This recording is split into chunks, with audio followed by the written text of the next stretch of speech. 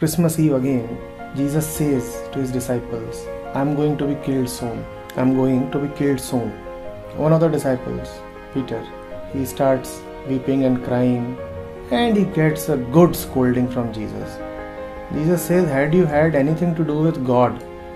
Had you learnt anything from me? How could you have thought that I can be killed? I can never go away. He tells Jesus, you are talking exactly like these worldly people who believe in death. I cannot be killed. They can kill my body, but that's all that they can kill. How can they kill Jesus?